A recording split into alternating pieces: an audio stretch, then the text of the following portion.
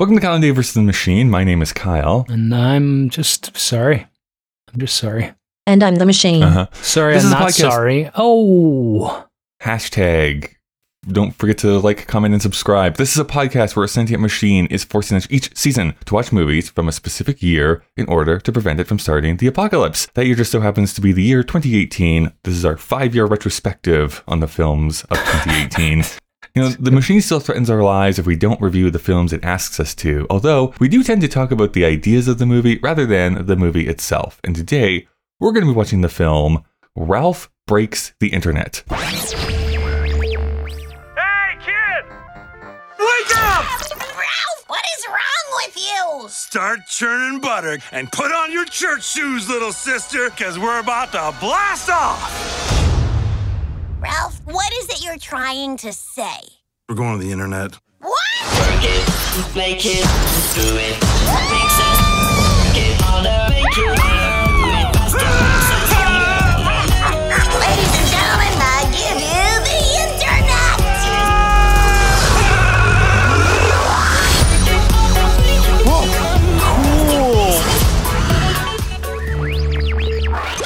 I don't know if you inspected the poster, the movie poster to this movie, Dave. No. But like that would ruin the really, tagline game. Yeah, that would ruin the tagline game. I guess that's right. But if you zoom in like really, really far and like really squint on the top right corner where it has like the big Ralph Breaks the Internet title, it says Wreck-It Ralph 2. It's so weird to me. I just, They decided they needed to put it on the poster, but in a way that no one is going to actually read it. Yeah, I don't know. That has to be a marketing decision after. Maybe they put it to a test audience and they were just like, I don't care. But it was already labeled that way by it was registered, right? I don't actually know how it works. would be weird calling this Wreck-It Ralph 2, Ralph Breaks the Internet. Yeah. But it's kind of long. Too many Ralphs. Yeah, it's pretty self-evident, right? There's not a lot of cartoon Ralphs out there. Well, there's a King Ralph, but that's his own film series. His own thing. Okay. Now, before we get to talking about this week's film, Dave, we are beloved by so many on the internet. Right. The internet denizens have deemed us that not only is this a great podcast for film discussion, but also this deep and rich fiction that we provide to listeners each and every week. I saw that on a review recently, right? It's Yes. just, the narrative in this podcast is so fulfilling. Engrossing, I think, is what they used. Yeah, I mean, we were reading some letters last week that were sent to us in this big package. Yes. That we had, it was done up with twine. But, you know, this week, I've been talking about this over the last few weeks a little bit, how the machine is starting to act a little bit weird, a little bit melancholy. It's asked me if you can like it more.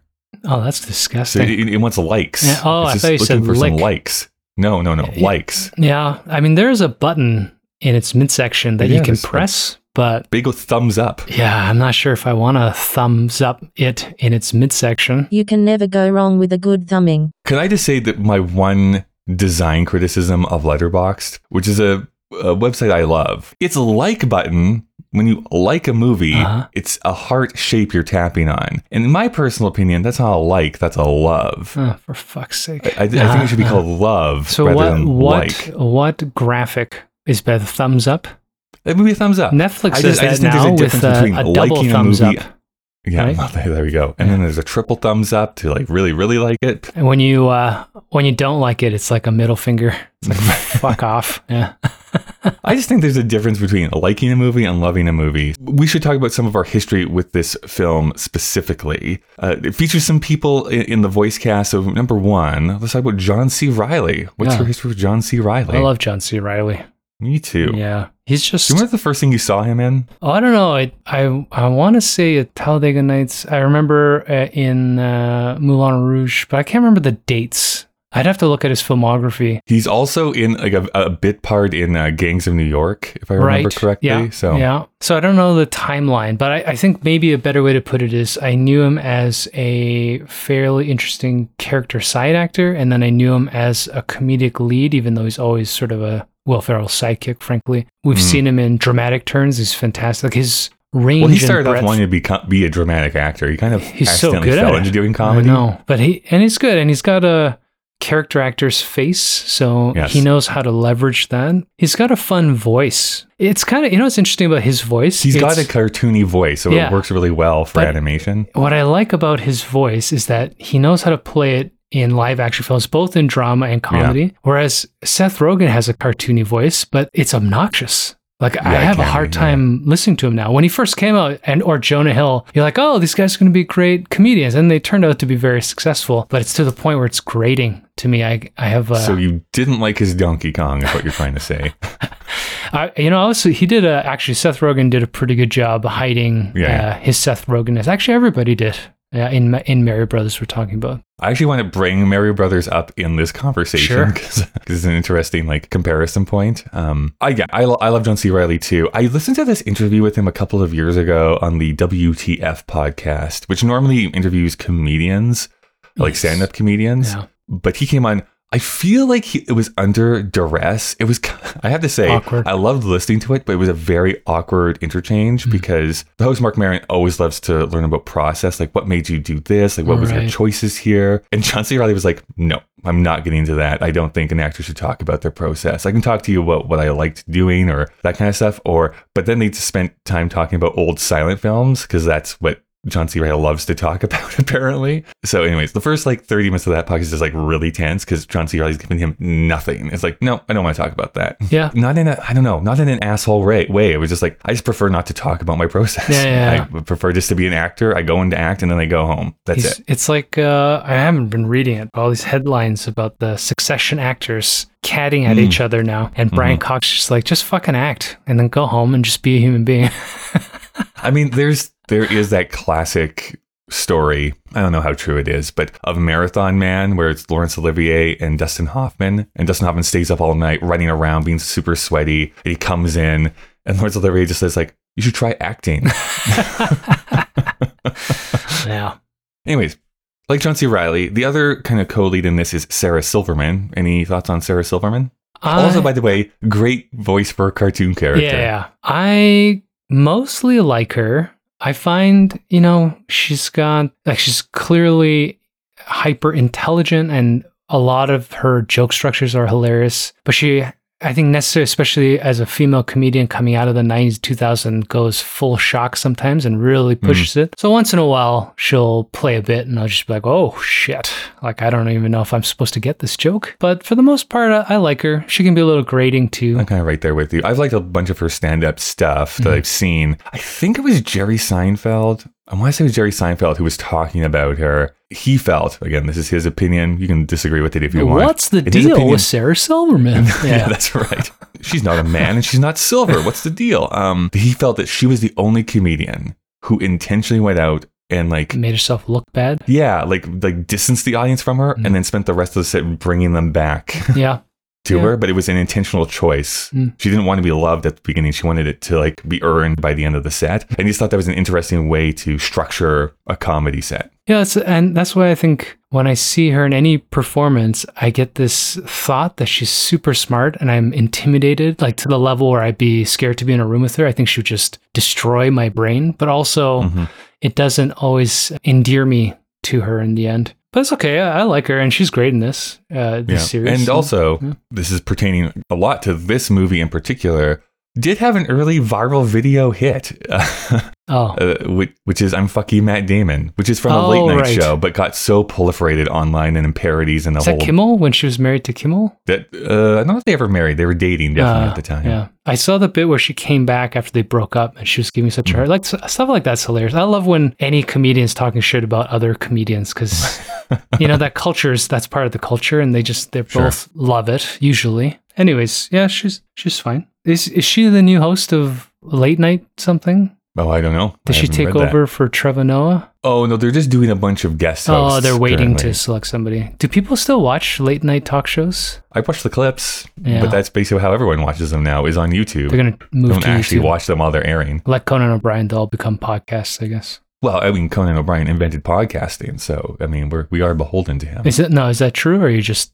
No, sorry. This is a joke? There's a reference to a joke that spun off from an article that basically made that assertion. It's like, no, What? podcasting didn't become popular until Conan made his podcast, and everyone's like, no, that is not true. Yeah. No, I was just thinking, like, does it mean that he tried something in like 96 and failed? No. Because he does have a little bit of that mystique, because he also came out of nowhere and people didn't think he would become such an amazing host. Like, he's just good with his guests. The original film is called Wreck-It Ralph. What were your thoughts on the original Wreck-It Ralph? I remember enjoying it. I did not Kyle Marshall this. We didn't have time to watch it. I offered it to my family. They weren't that interested in it. I liked the original premise. I thought it was a fun idea to make classic arcade games into a narrative. I did like all the Easter eggs. You know, we may watch another movie this year with a lot of Easter eggs in it. And you know, when they're of a culture that I participated in, it's fun. Well, the thing that original film does well is that it's not... You don't even need to know the Easter eggs for the movie to work. Yeah, they're just on the side. Yeah, I remember really liking it, but it's a lot older than I remember as well. When I looked at it, it's at 2012. Yeah, so that would have come out either before or the same year I moved to Calgary. So that's kind of crazy to think about. I saw that movie in theaters, so I remember going and watching That's what people did in 2012. Way back in 2012 when Netflix wasn't really a thing yet. Right. And I remember liking it. I did do a rewatch this week, and I'm of the opinion that movie almost sticks the landing like perfectly.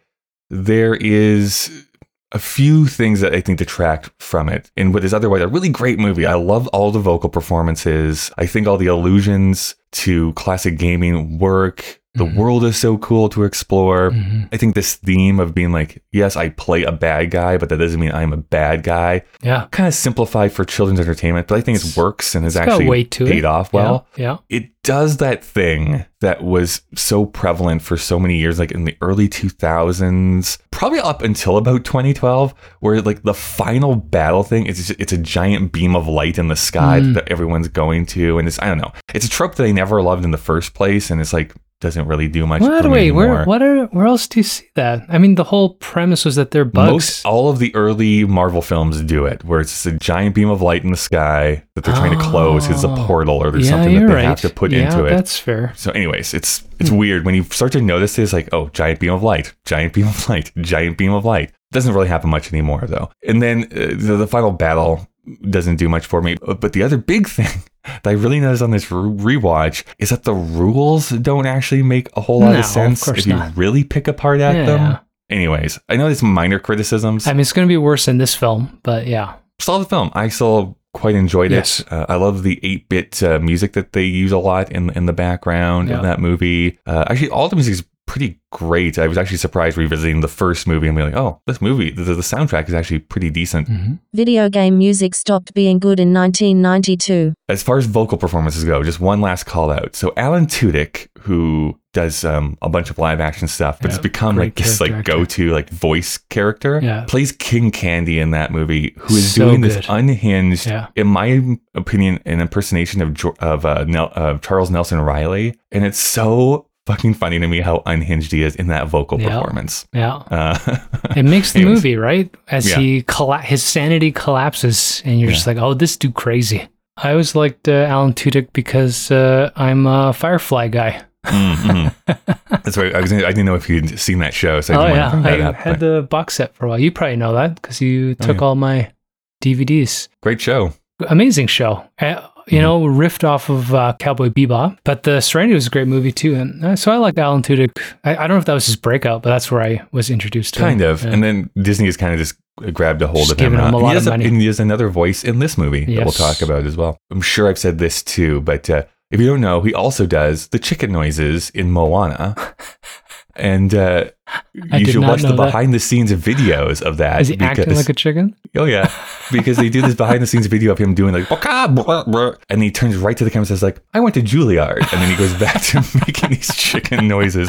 It's so funny. Oh, he probably gets paid very well per cluck. Oh, yeah. Like, what does he care? Have you seen this sequel before? Yes. This is going to be my first time. Have not seen this. Do you remember enjoying this movie? No, you know, I'm not a huge fan of sequels in general. Like, I think it's a hit or miss proposition in the sense that there's a lot of misses. There's never a sure thing.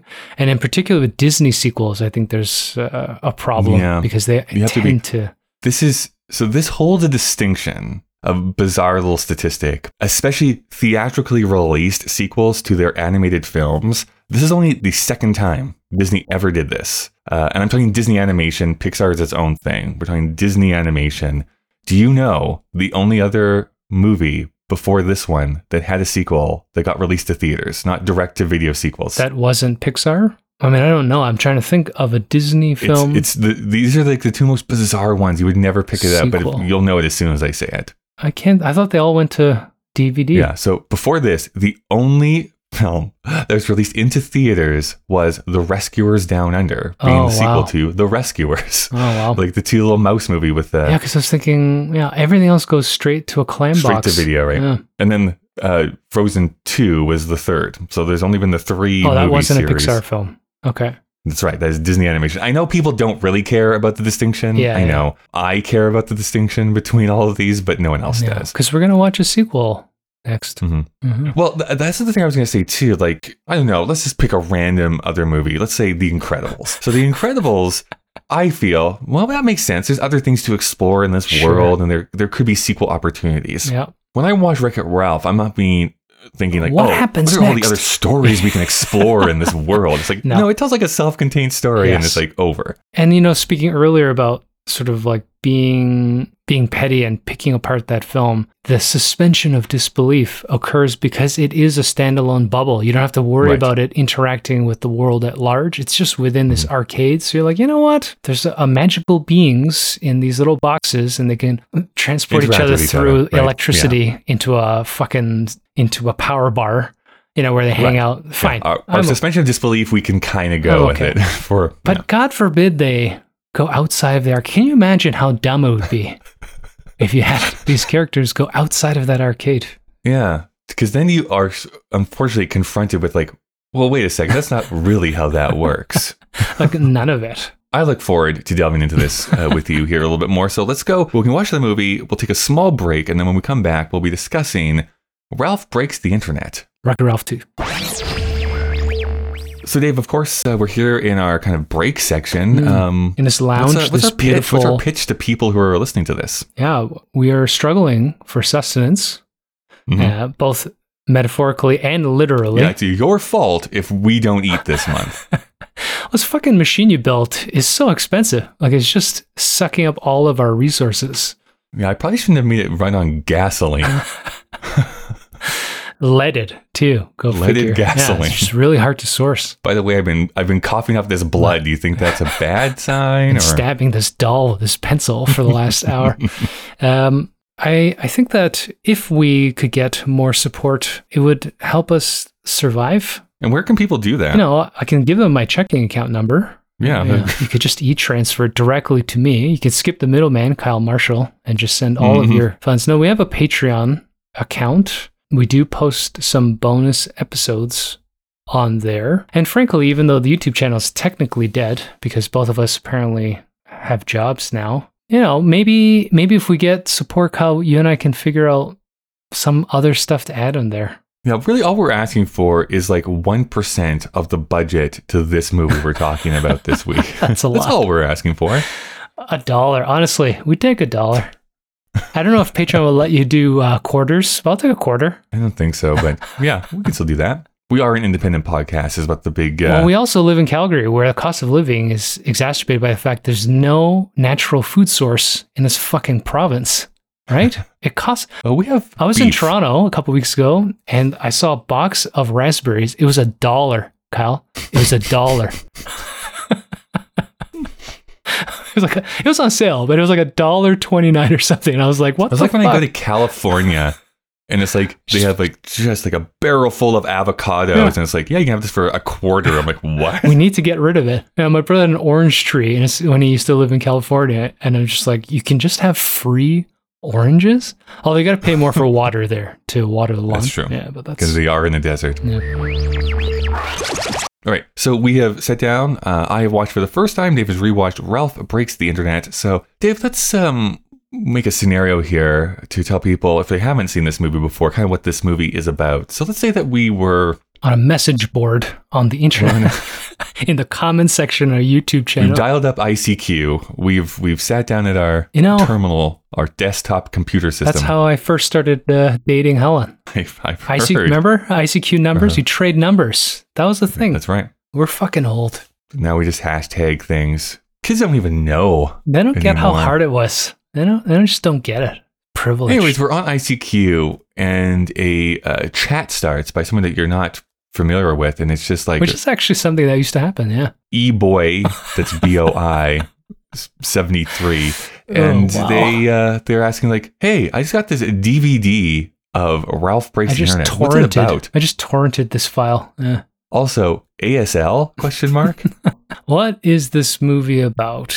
Yeah. Do you start with the understanding that this is a sequel? 2 video game characters must go on the internet, must go through the internet to obtain a missing piece of an arcade game to prevent the death of a community of video game sprites. And on the way, learn existential questions about why they're there in the first place. I don't know. Yeah, I mean, the existential question is whether or not friends should have the same goals. Oh, yeah. I guess. Yeah, the main thing was about being needy, too. Anyways, what were your thoughts on this film, Dave? Yeah, it's not good. Number one, for those of you who probably haven't seen this, as we talked about at the beginning, the first film starts in the ecosystem of a arcade game, and it's fine because they have fun together. It's fun watching different video game personas mix. They use animation techniques and all this stuff. This one, apparently, you can travel through electricity while retaining your identity, get into a router, and be teleported into the internet, which is a physical place like a shopping mall, where all data is personified. Like, it's just, I don't know. It was just awkward. It was really difficult at the beginning to care too much about it. The idea of eBay, even if they succeeded, which they, I guess, technically did, how do they even set the shipping address for this part? So I know it's fucking it's weird. interesting to bring this up because I know this is just being kind of petty. It's not. And like nitpicky It's a bit. important. But that was like my biggest thing, like right up from the jump. I'm like, but wait, like what's their bank account? Like, Yeah. how are they shipping it? Like it makes it crumble so much. Like when it's an arcade, it's like, okay, there's off screen, they can do this stuff. But yeah, that self-containment works to its favor. And this one, I'm like, but wait, no, you can't just buy something on eBay and then get it shipped to. Anyways, it bugs me. It's like, this isn't how this works. They have, I think they're aware of it too. They have a problem once they enter the internet because you have to separate users and data packets, but then they're mixing them together and you're just like, so this data packet that is Wreck-It Ralph mimics a user and nobody can tell the difference, even though all the users are the same icon, not icon, what do you call it? Sprite, not sprite, but whatever. They're all drawn the same Avatars, way. Avatar. They don't have to hold their breath though for 7 minutes, which is nice. That's correct. Like, what is Ralph in relation to all these things? I So don't there's know. users, and then there are avatars of those users, and then there's viruses, but then there's also like algorithms and programs, but they're all people. And then it starts to like really break down because like, wait, I don't know if any of this actually makes sense anymore. No, it was written by people who are not computer savvy. I mean, the thing about it is that I think there is a kernel here, not necessarily the internet, but there's a kernel here that I think is interesting to explore. If there has to be a sequel to Wreck-It Ralph, it does make sense to bring on like online gaming and how that is different than arcade gaming and how the nature of playing video games has changed from like the 80s to now, even though I think the first one technically is present day, but regardless. Anyways, there is a conversation to be had about that. He was using like a clamshell iMac. Right, so they I know. do So that's where it something gets weird with the timelines there too. But anyways, keep going. My big question is like, when is this actually taking place? Number one. Number two, that idea of exploring online video games, the increased level of violence and horror that video games do have, and having a conversation about that, like arcade versus online, and how they still use microtransactions just in a different way, but they're still using that same idea. They're kind of macro. All these years later. Have you seen how fucking expensive video games are online? Oh no, I know, but like you get $60 and then you have to pay $5 for a hat for your person to wear. Anyways, there's an interesting conversation to be had there, an exploration I don't know how you'd wrap that up into a kid's movie necessarily, but Free Guy did it better. I mean, but then that's kind of pushed aside pretty quickly to then explore like all these crazy things on the internet and like online video and fame. Slight nitpick. I can, I guess, suspend my disbelief because it's not actually YouTube that they're using, but it's very close to YouTube. Well, it's meant to be. Yeah. And it's like, that's not how monetization works. And that's not how people find videos on the internet. That's not how it works. No. But regardless, like, did it in 2018? I don't remember. I think, I just got this feeling that this is a movie written by, at the time, 50 or 60-year-olds who don't understand what the internet is and how it's implemented. And they just like the mystical nature in which the internet appears to them. So they might pick up concepts of avatars and electronic transactions, but even using eBay and having a bidding war is just depicted so oddly in this. I mean, if you had to find the last steering wheel of a defunct arcade game, it might actually be on eBay, more so than Facebook Marketplace or something. But which was, I mean, again, not to get too in the weeds, and it doesn't really matter for this movie, but it's like, that's bought by Amazon. No. So it's all through Amazon that you're going to be going and finding that stuff anyways. So getting into it, it's very hard. It's hard not to be nitpicky. And I'm not an internet guru. Like I'm not a computer science guy. I don't care about how the networks implement, but it is quite off-putting because I'm already questioning how they hang out in a power bar, because that's also not how electricity works. It's not like, pulling data into this pocket, which was fine in the first one again, because it's like, yeah, why not? I hang out in power bars all the time. And then they go into this router, and I'm just like, I don't know. That is not what a router does. The fact that this thing became, I think it's too influenced by Pixar, became this treatise about, self-worth and codependency. And I was like, I guess, but Pixar does this better. Well, not only that Pixar does it better, but it's like, I think there is this huge disconnect too, just because of how the characters are drawn. Like, I understand that they're friends. I guess it's just fundamentally weird to see, like, I don't know, a 30-year-old man and a little girl, but like they're best friends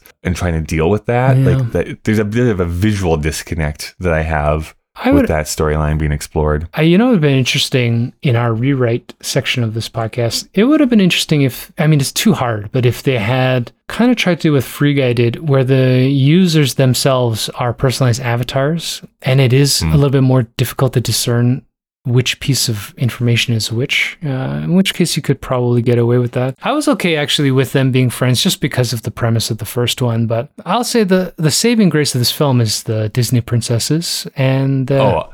My favorite scene. It is so funny. Yeah, just being able to make fun of themselves and this patriarchal writing problem, and it's pretty funny. Can I tell you something? I went down a little bit of a rabbit hole here. This is kind of like this is the go-to joke on the internet a lot of time. Like, this is my Avengers moment, when we see like all the characters come together. Okay. All of those characters are voiced by the original voice actresses, which great. I think makes it a little bit extra special. Yeah. Except for the three you would probably expect them not to be around anymore, which is Snow White, Cinderella, and Sleeping Beauty. Yeah. But Sleeping Beauty's actress was still alive at this but year. She was probably in the 90s. She'd retired, so she's in her 80s, and she's like, I don't want to come back and do this. Yeah, and she probably doesn't sound the same. Most likely, no. The Cinderella voice actress had like just passed away before they went into production, because she could have come back and done it. I don't know why this shocked me so much, because it actually does make sense when you break it down. Do you know when the voice actress for Snow White passed away? No.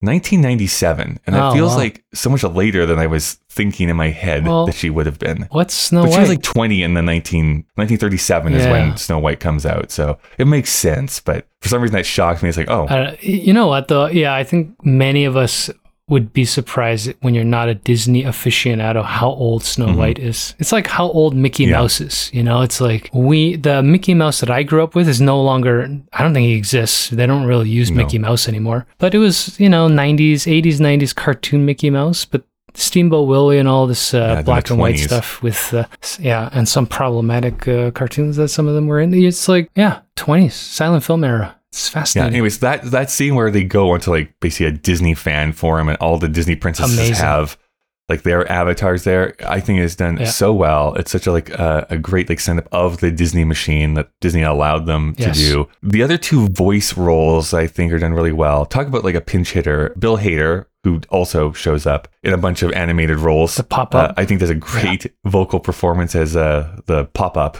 guy. Yeah.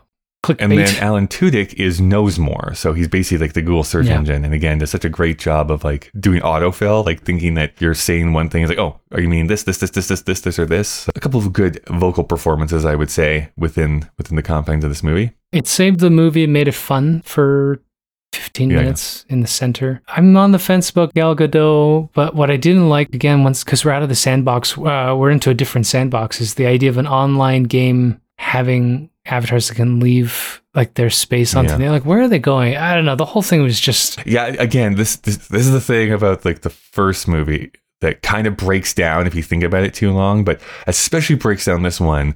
The whole idea of them, why they're able to leave their video games in the first place, is that the arcade has to close down at a certain time. So while the people are away, they go off and do their own thing. The sprites can play. With an online video game, that goes away because it's always on. Like, you can't leave it. Always on. And if anybody really wanted to be that person, like if Kyle and I are both on Grand Theft Auto Online, but we're on a 5-second split, you know, that scene is happening in an infinite loop. Sure.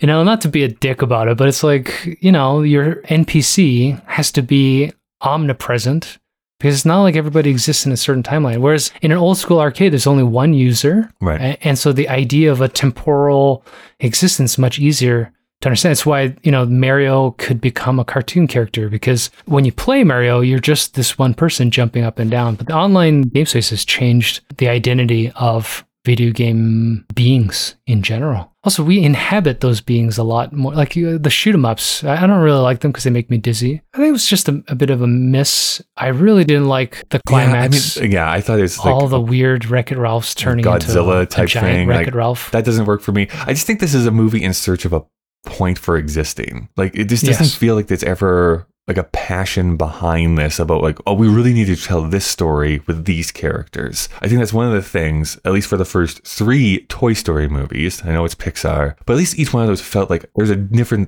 aspect of this world that we want to explore with these characters. And that's why I think the first 3 movies are like a perfect trilogy. It's just like they're exploring something different each time. Yeah, Pixar's always had adult therapy lean intentionally. You know, they dress them up as family films, but they're tackling deeper societal and psychological problems. And not always as a reflection of the subconscious reflection of the writers, which happens in a lot of films now that we've watched so many, but like in a really intentional and structured way. And it's also why Pixar's kind of become grating, because they're leaning too much into that. And now it's like almost too literal. Disney trying to take that on, I think, was a mistake. Like if you watch the stuff I've enjoyed, like what's their like Tangled, Moana, like I love Moana, all the stuff that's been coming I was going to bring that up. So just to go through, let's just do like the 2010s here. So that new like hand-drawn-ish Winnie the Pooh comes out in 2011. That was okay. I watched it on Disney Plus. Wreck-It Ralph comes out in 2012. Frozen comes out in 2013. And then Big Hero 6 is 2014. I really like that Zootopia in 2016. Also, Moana really in 2016. Movie. So honestly, this is actually going to go against what I was kind of feeling. Yeah, they're kind of a good batting average for Walt Disney Animation at this point. Oh, they had a great run. Yeah. But that's why I watched Wreck-It Ralph too, because you know they were getting some heavy hitters that were outside. Because is this when they had bought Pixar? Yeah, this is definitely after Pixar. Because they buy Pixar right after WALL-E, I think. Or Up, maybe. Yeah. Comparative, like we have from Pixar, we have Cars 2. Gross. Brave. That's okay. Monsters University. No. Inside Out, which I'm a big fan of. Yeah. The Ugly Good Dinosaur. Not great. Finding Dory. I'm not a huge fan of that movie.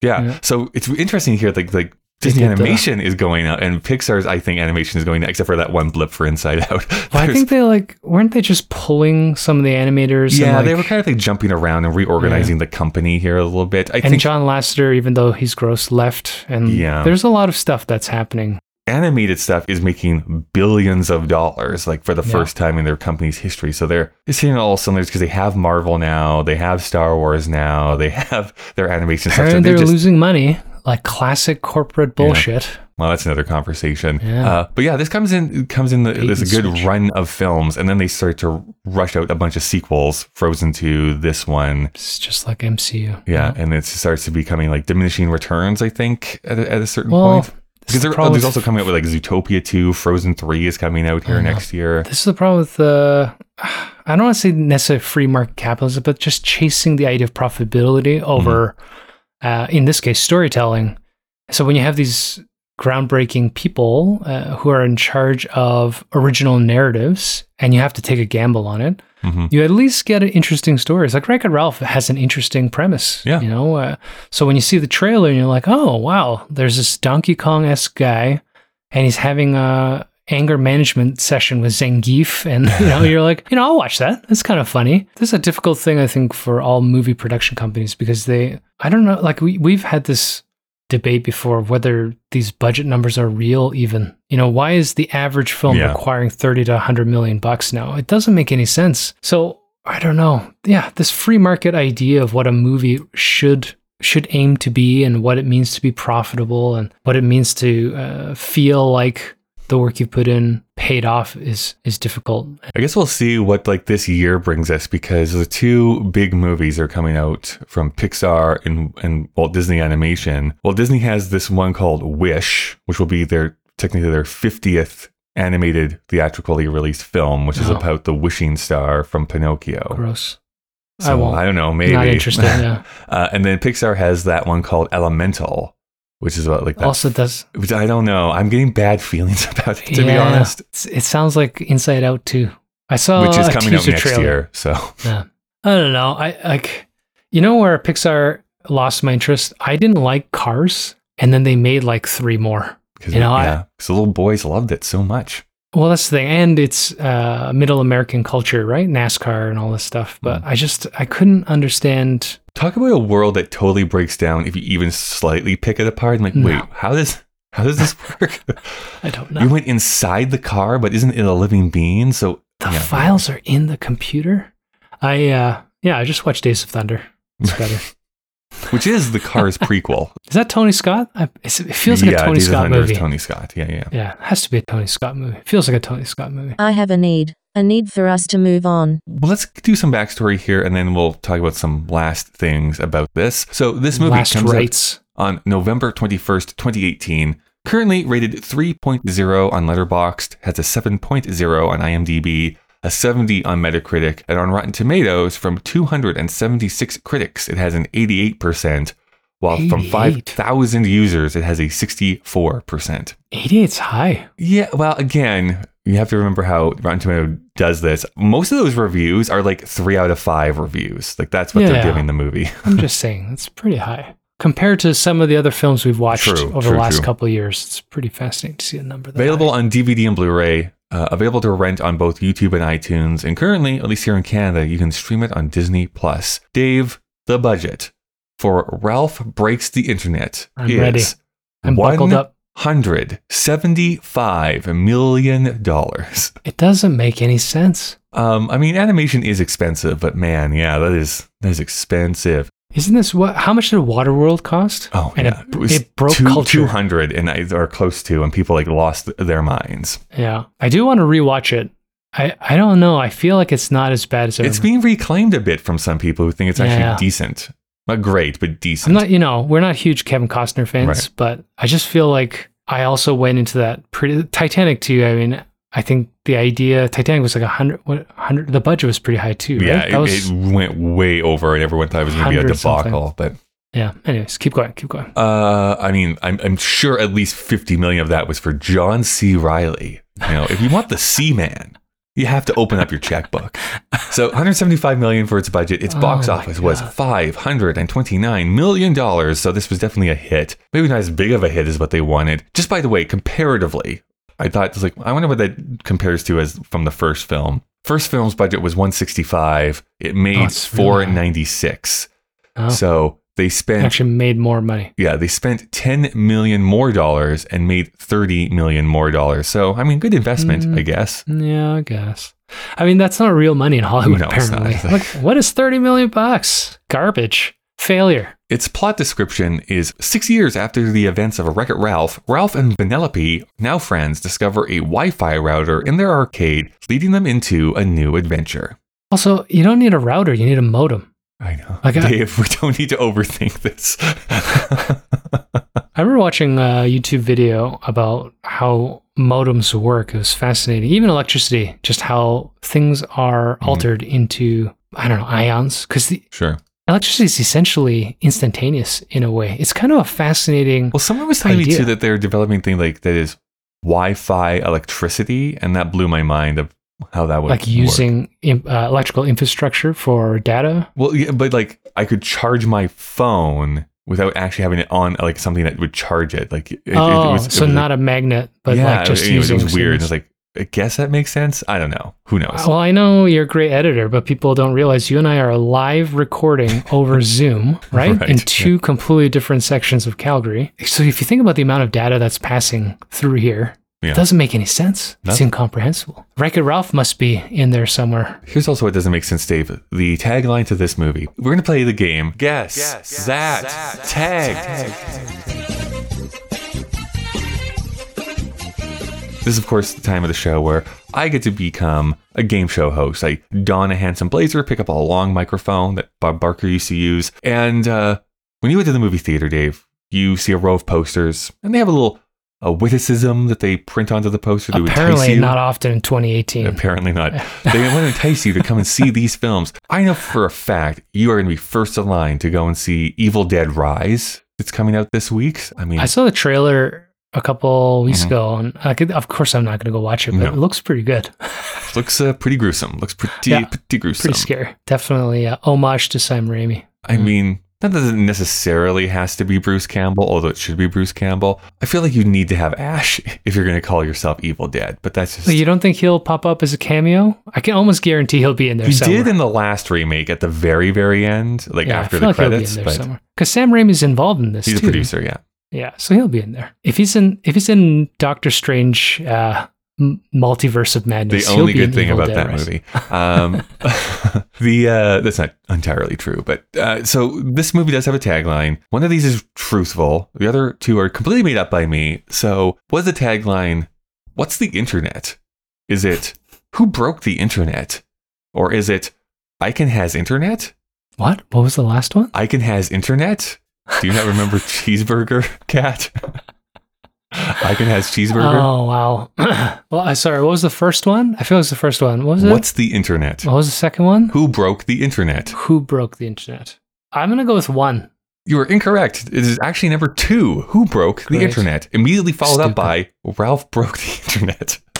So it's like, I feel like if I went and saw that poster, I'd be like, oh, well, that's answered. I guess I don't have to go and see this movie. Actually, that probably would have been the most sane response.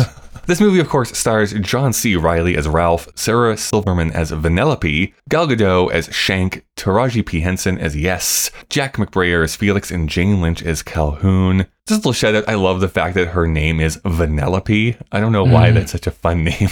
Emerson had a good laugh when it came up in the subtitles, and he just turned around like Vanellope.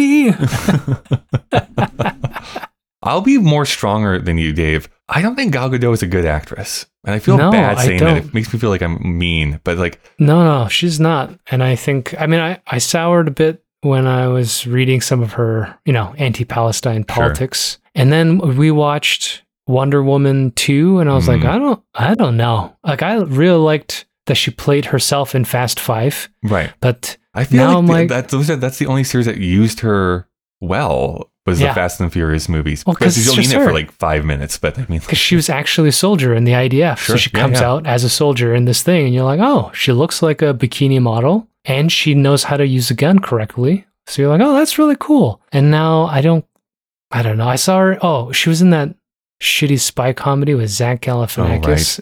That was so bad. And we were streaming that on Netflix, and I had to, Keeping Up with the Joneses. I might have to turn that off. I don't even know how the movie ends. she kills Zach Galifianakis. Oh, and then what was the one we hated? Red Notice. For fuck's sake. God, what a fucking can of shit that thing was. What a like an anti-star making vehicle. It's like I ended up hating everyone in that movie Yes. by the end of it. They picked out the worst parts of 3 leads who should have been automatic for this kind of film. I mean, Right? like That's the a movie wild thing about that designed- movie is like that is truly what broke even a little bit of goodwill I had Rock. towards The Rock still. Yeah. Because like you were like the most like charismatic person in the world. What are you doing? What is happening? I mean, if you think about this idea, like just, if you're a producer and you're like, well, let's make an action comedy with Ryan Reynolds, The Rock, and Gal Gadot. And you're like, yeah, that's a fucking moneymaker. And then they made it. And you're like, this is the worst thing I've ever seen. Yeah. Also, none of you were ever in the same room together while filming this Clearly. movie. Well, nobody was in a room. The whole Right. everybody was on a green screen. So I know it's COVID, but what a fucking... Okay, we're off Okay. track. Yeah, Gal Cinematography, Gadot. I with- like Taraji P. Henson Yeah, I like or Taraji P. Henderson. Henson too. And I'll give the character some credit. It was kind of fun. Mhm. In the don't read the comments joke. I made a joke to my son that all I do is read the comments and the negativity is real. This is Kyle. true. Yeah, I mean, it's good life advice. Don't read the comments. Cinematography, because at least with 3D filmmaking, there is a cinematographer because you have to light things and all that kind of stuff within the digital environments. Doesn't the So computer do that now? you are Yes. still getting someone to come in because what's his name? Roger Deakins. Did I think it was a Wall-E or one of the Pixar Really? films? Yeah, Oh, I I came didn't in and know told that. them where to place the lights and how to light Oh, things just to get the properly. right textures and stuff. Right. Yeah. It is a computer, but you're still telling where the light source is coming Yeah, from. yeah. So cinematography is by Nathan Warner, whose top 4 on IMDb are. Sounds familiar. He actually started in doing special effects. So his top 3 are Fast and Furious from 2009, Terminator Salvation from 2009, and Watchmen from 2009. So his 2009 wow. was That was really a big busy, year for apparently, doing visual effects for those 3 movies. Visual effects. Yeah, I was going to say the cinematography in Watchmen is not pretty good. Yeah, it is, whether we yeah. like the film or not. But he was a cinematographer also for Encanto in 2021, Okay. which I do like that movie too. Yeah, it's fine. Written by Phil Johnson and Pamela Ribon. Story by Rich Moore, Phil Johnson, Jim Reardon, Pamela Ribon, and Josie Trinidad. That's sort of a Directed red flag, right? That's a lot of writers. by the sounds of it, Dave. I could not verify this. I think they treated this as a writer's room where these different scenes were written by different people. Also, Is what it sounds seems- like. I mean, it feels like that way. Yeah. Yeah. Directed by Phil Johnson and Rich Moore. I will say Jim Reardon, who shows up as a writer for all the Disney animated stuff now, has had a very long career because he used to be a writer and director on The Simpsons, and then moved over to Disney here just a few years ago. You'll be happy about And this. Brad Bird was the same way, who we might be talking about pretty soon. My son I was driving him home the other day and he asked me what The Simpsons was because apparently one of his friends watches it. And I was like, I mean, it's still on, but if you want to know what it is from the beginning, it's 30 years of fucking television. And the first 25, you're not going to get any of the jokes because they're all cultural references.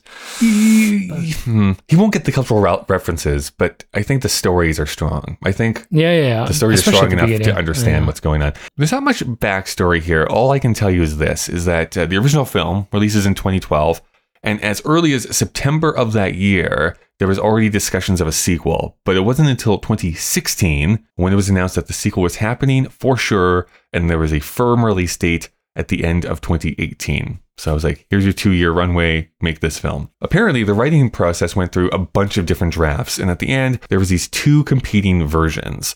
One, where Vanellope becomes a celebrity amongst the users of the internet, and Ralph gets thrown in jail where he meets Knowsmore, and they partner together to rescue her before she succumbs to popularity. The second was Ralph becomes internet famous, but then gets challenged by an antivirus program and a super cop who is the film's villain. So Wow.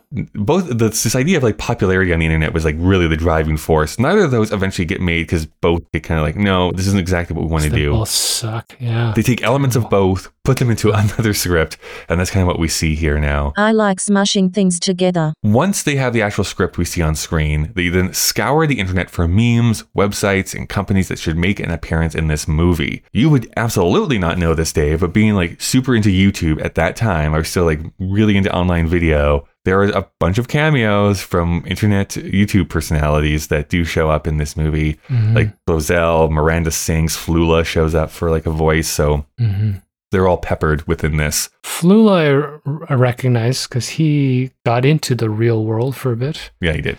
I just saw the trailer for the new Muppets movie, and that YouTuber is the lead. the Canadian one, the Indian lady. What's her name? Something Singh?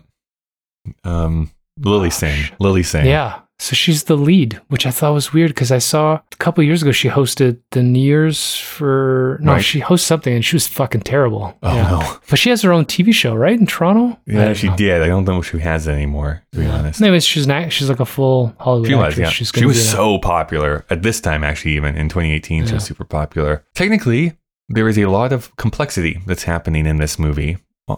There are 150 different sets, 5,726 assets. So think of like costumes and like props and stuff like that. And then 434 individual characters make an appearance in this movie, the highest ever in a Disney animated film. Those characters added together would have 6,752 variants. So basically like how their faces move and work and all that kind of stuff. So they were doing a lot of work behind the scenes here to get this They out. tried their best. I mean, this is not a film that lacks for effort. It's not ugly. No. And the visuals are not the problem. No, it's not. It's just the storytelling just that I doesn't make have. sense. Yeah. Then there were all the different marketing tactics that Disney had. So Ralph made a cameo appearance in Fortnite, a video game. There was a Fortnite's that old, eh? Yeah. There was a mobile game that you could use in conjunction with Google Home, apparently. WhatsApp had an Home, eh? experience that allowed people to connect with Ralph and Vanellope. Amazon used Ralph to promote some of its products where he breaks the prices on Black Friday. Stupid. And I want to kill myself because this is so draining to talk about. Okay. The princess scene is fun, though. We can all agree there. You know what? That's the strong arm leverage of Disney that they could use these huge established technological monoliths or Apparently, whatever. though, I was reading up on this. I guess I must have missed this controversy. I'm probably was aware of it at the time, but had memory hold it or just forgot about it. When the trailer for this movie came out, there was a bit of a backlash because both Pocahontas and the one from Princess and the Frog, oh my God, I don't remember. can't remember her name, Yeah. appeared to have a lighter skin than what they had in their cartoons. Like they were made to appear more white. Okay. So Disney did go in and reanimate those to be more closer to what they actually appeared like in their animated Fucking films. racism, man. Mhm. Yeah, I didn't see the trailer, so Yeah, I that's don't know. all I'm hesitating on. I don't really understand what it was, but if they had to change it, then clearly there was a problem because they looked fine in the film. Yeah, they do. So I didn't pick up on it in the scene that I Yeah. watched. So white people, man, you just can't trust white people. they're holding up their skin to the screen. Yeah, it looks good. Yeah. So it gets released. People react to it by shrugging by the looks of it. Like, I don't think this was really liked at the time by modern audiences. Critics seem to like it fine. Makes Still a bunch paid of a lot money. of money Does for get it. nominated for Best Animated Feature at the Oh. Academy Awards. But Was it a it's Christmas break release? That why they made so much money? November? They- Yeah, so it probably would have played through Christmas. through Christmas. It's just a lot of money. I don't know.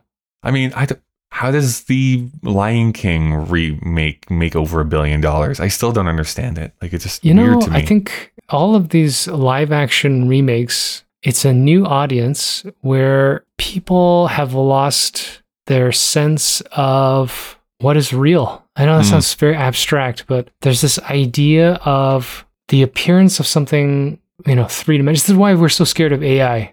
Yeah. We can't discern the context of something. And so like watching a cartoon seems beneath us. Using the same story, using photoreal animated, animals or human beings is more appealing, even though the stories are weak. So Yeah. There's something to I mean, AI really does terrify me. We already have a trouble discerning like this is real and this is not real. Once you throw that completely out the window where like video, you can't judge if that is actually real or not. it just takes extra work. And that's the difference is that, and this is why I think we're becoming even more cynical about contemporary film. You and I think it's just nobody wants to put in any work.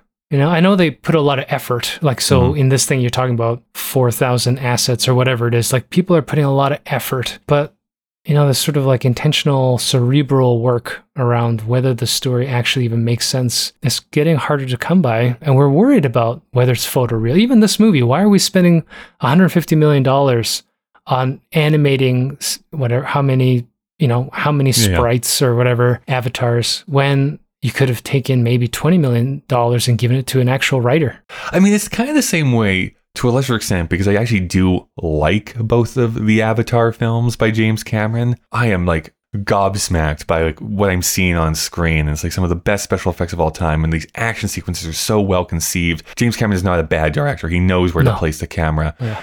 And it's like, these have both made over $2 billion. Could we not give someone a script so they could just like make this a little better, a little bit more engaging? Yeah, I rewatched Avatar, and yeah, that's the thing.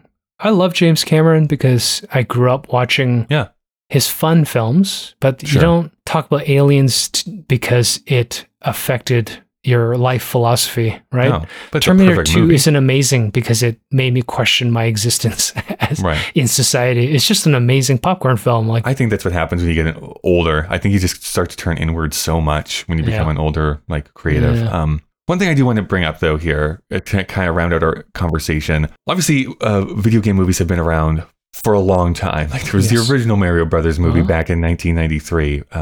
I'm planting my flag, and probably be proven wrong, but there's always like a certain kind of movie that just becomes ever prevalent for a certain time period. Like, we're in the era of superhero films right now, which I think looks like it's starting to kind of wane a little bit. But before that, we had like the found footage film craze that lasted, I find, like for 5 years. And before that, there was like the gross teenage comedies of like the mid to late 90s and et cetera, et cetera. You can like work your way back. I wonder if video game movies are about to be on that precipice, because we have the two Wreck-It Ralph movies here that made like $500 million. The Mario Brothers movie just came out with recognizable characters, of course.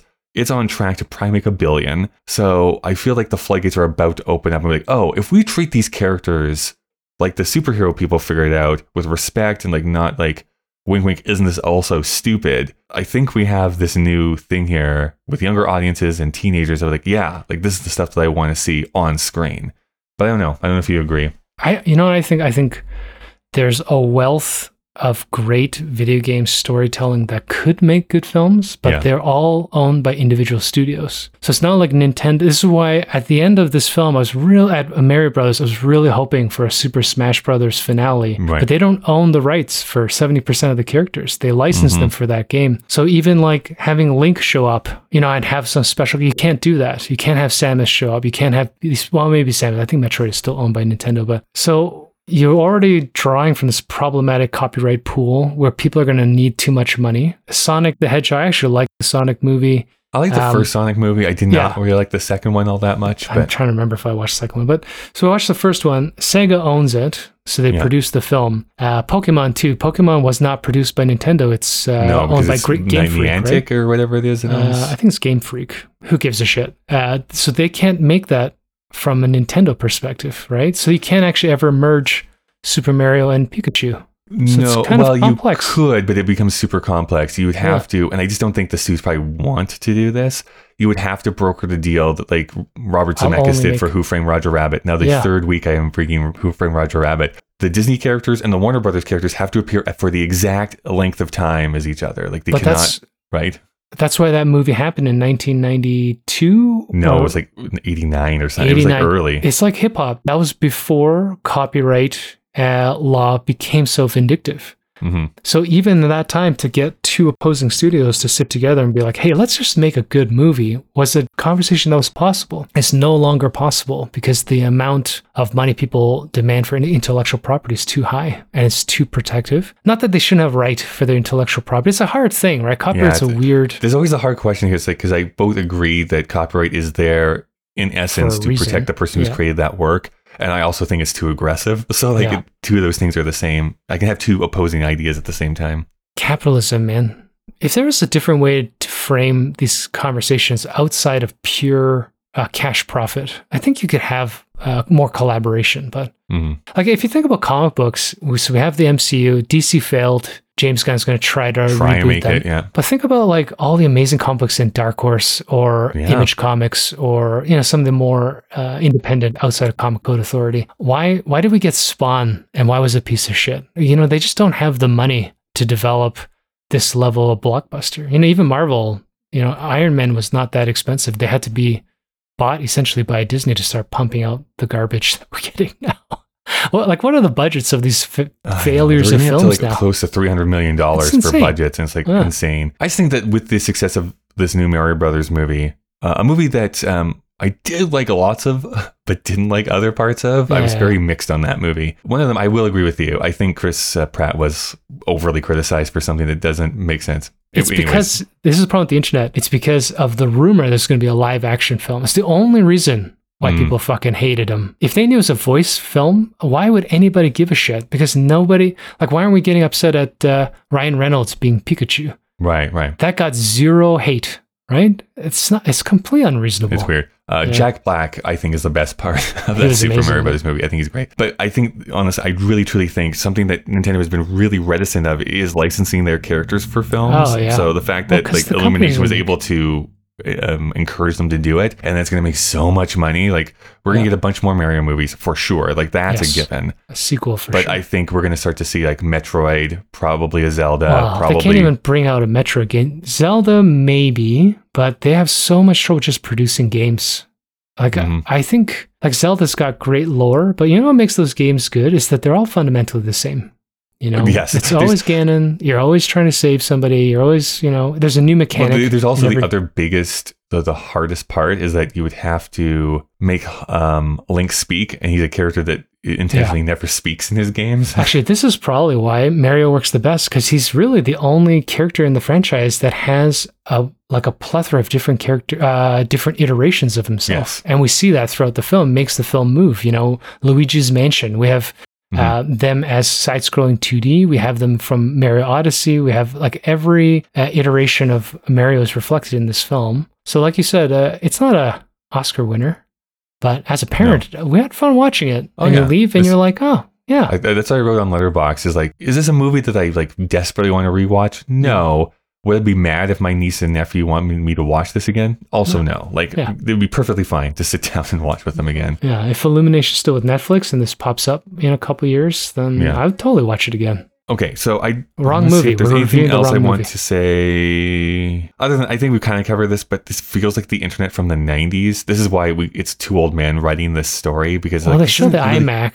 Yeah, it's hard to. Anyways, You know, that's the iMac from like 95, like the colored iMac. What is that? 96. So is this supposed to be at that era? I don't know. I also have like a fundamental just question about like the plot of this. About like, so wait, he's a sprite. How is he making videos and posting them onto this site? And like, Yeah. what does he look like to us? Like, if Yeah. I'm going to YouTube, Electricity. is he an actual looking person or is Yeah. he looking like a sprite?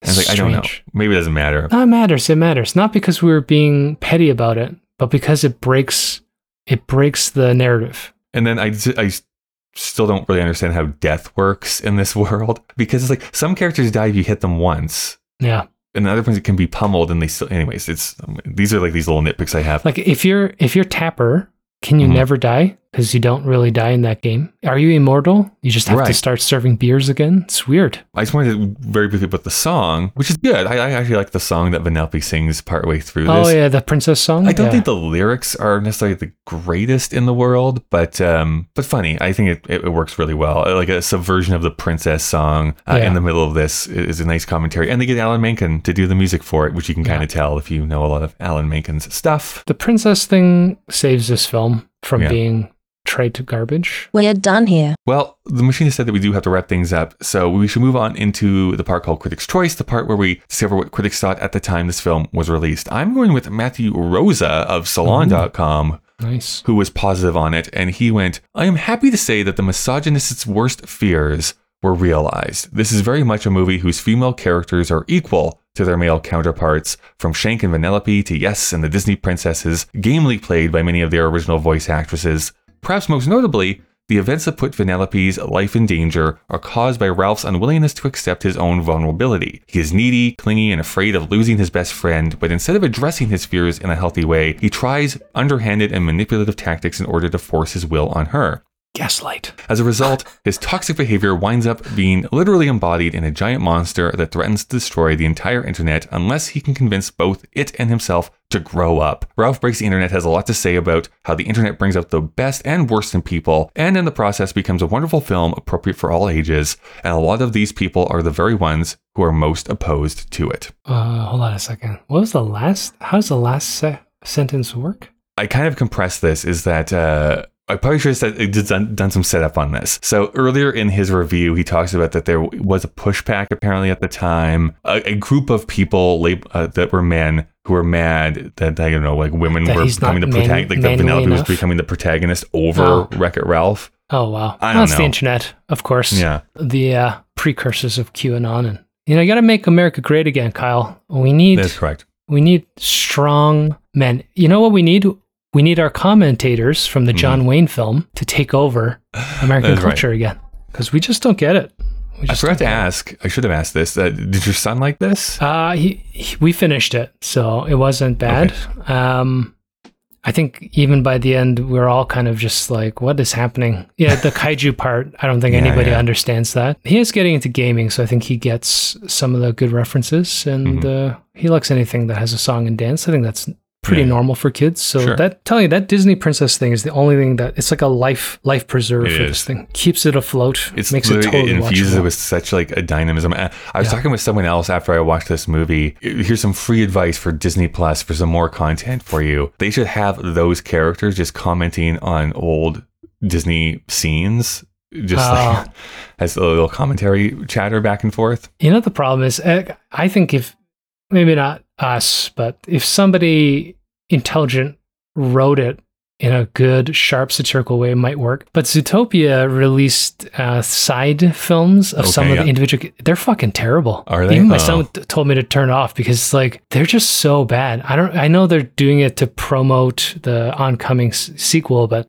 it's like it destroys the original film. Like there's I don't know. It's just bad. All right, what does the negative review say, Dave? No offense, Walt. Soren Anderson from Seattle Times said, when it's good, Ralph Breaks the Internet is very, very good. When it's not, it's annoying, cloying, and loud. Oh, you rhymed it. That's nice. The central friendship suffers strains, which makes for increasingly maudlin, bellowed musings by poor Ralph on the value of that friendship. Vanellope is his only friend, while Vanellope feels suffocated by his clingy nature. I think I intoned that incorrectly, but that's okay. Their efforts to work out their issues drag the picture down. The best animated movies are those that feel timeless. Ralph, with its Right Now storyline, seems already dated, a product of thinking that's 5 minutes ago. I mean, I kind of agree with that too. It's weird how even though there was allusions to classic arcade games in the first one, it didn't feel dated. And this one wasn't is tied like, down to it, whoa. Like, it's like, this is such a weird thing to watch in 2023. It's only 5 years, and this feels like so out of its time. Like, it just does not feel like you could watch it and enjoy it in a modern context. Yeah. To your point, the first one, if you've never played a Street Fighter game, or you didn't watch Toy Story, or you didn't understand the context of some of the jokes of the allusions to traditional video games, they're traditional video games, just the way that they move and talk. So it retains that magic.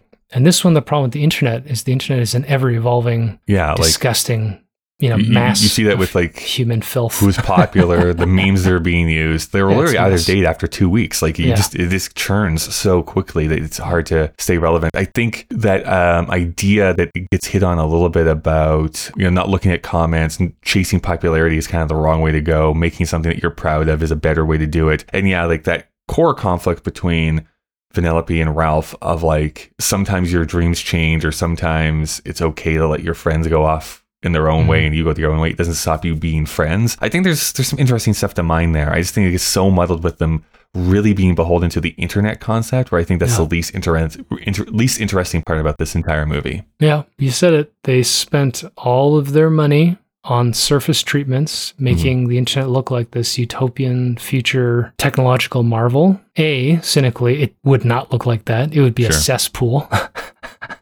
What was the stat? Like, is it something like 70 or 80% of the internet is actually pornography? It wouldn't be highways of beautiful people, innocently shopping at Amazon. It would be the worst parts of human nature. That's what it should have been. It should have just looked like Fritz the cat as he walked into the internet.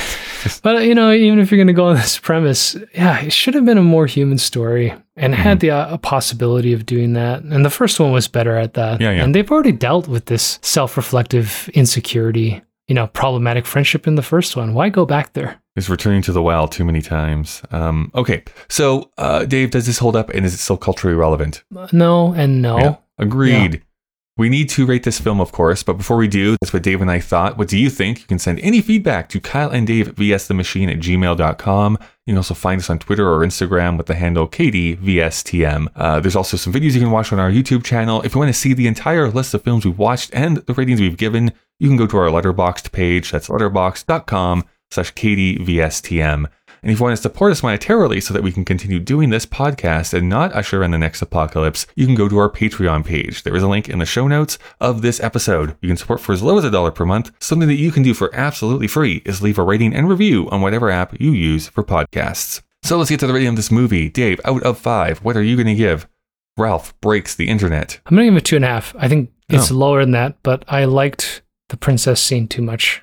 That should be its own movie. Right? I kind of agree. It's like that should be like the setup to like Kingdom Hearts or something like that. Yeah. It'd be such a good movie. I'm also giving it a 2.5. It's getting that 0.5 bump again for that princess scene because I was not really enjoying this movie. And then there's like, oh, this is breathing some life, and then you kind of go back down to stasis again. They kind of even ruined the climactic battle trying to squeeze them all in together. It's too bad. I mean, it's still fun, but that should be its own movie. So this is not tying with anything. So it's going to go right into our new number 11 position, which is right below Green Book and right above Bohemian Rhapsody. We need to start watching better movies if 2.5 is an 11th placed film. Well, we've only watched 13, Dave. So, I mean... It's feeling a little cynical. Yeah. Well, let's see if we're going to watch a better movie next week. I'm going to push this button. Oh, this is great. I said we were here in like this zone of children's films. We're going to watch another sequel. We're going to watch Incredibles 2. Next week we're going to go to Pixar.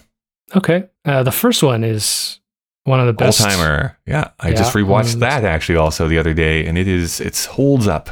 Yeah. Although you can definitely tell it was made in 2004 or something like that. Like, especially the animation is not as, but the story is great. We'll talk about this next week. What's so fascinating to watch the first Incredibles movie, which I had forgotten because it's been a while since I've watched it. Obviously, it's like a send up of like the old like 1950s and 60s superhero feeling of the pulp magazines and stuff like that. It's just as much of a James Bond update thing because it's like spy missions and like Edna's Q and like this. Anyways, it's kind of an amalgam of those two concepts. Well, it was from a pre-MCU time when the idea of a superhero and a super spy were kind of folding in on each other. Right. And before the Casino Royale made James Bond pretty dirty and actually it was like before mercenary. Casino Royale because Casino Royale comes out in 2008, I think. No, like it's earlier than that. 6? It doesn't matter, but it's before. It's still before Casino Royale. James Bond is a mercenary, right? So it was kind of it's a classic.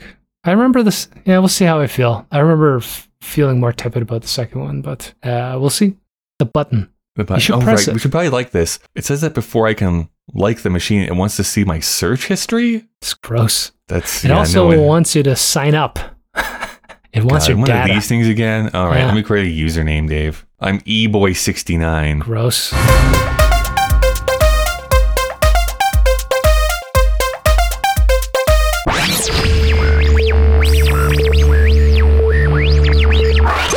I have a need for us to move on.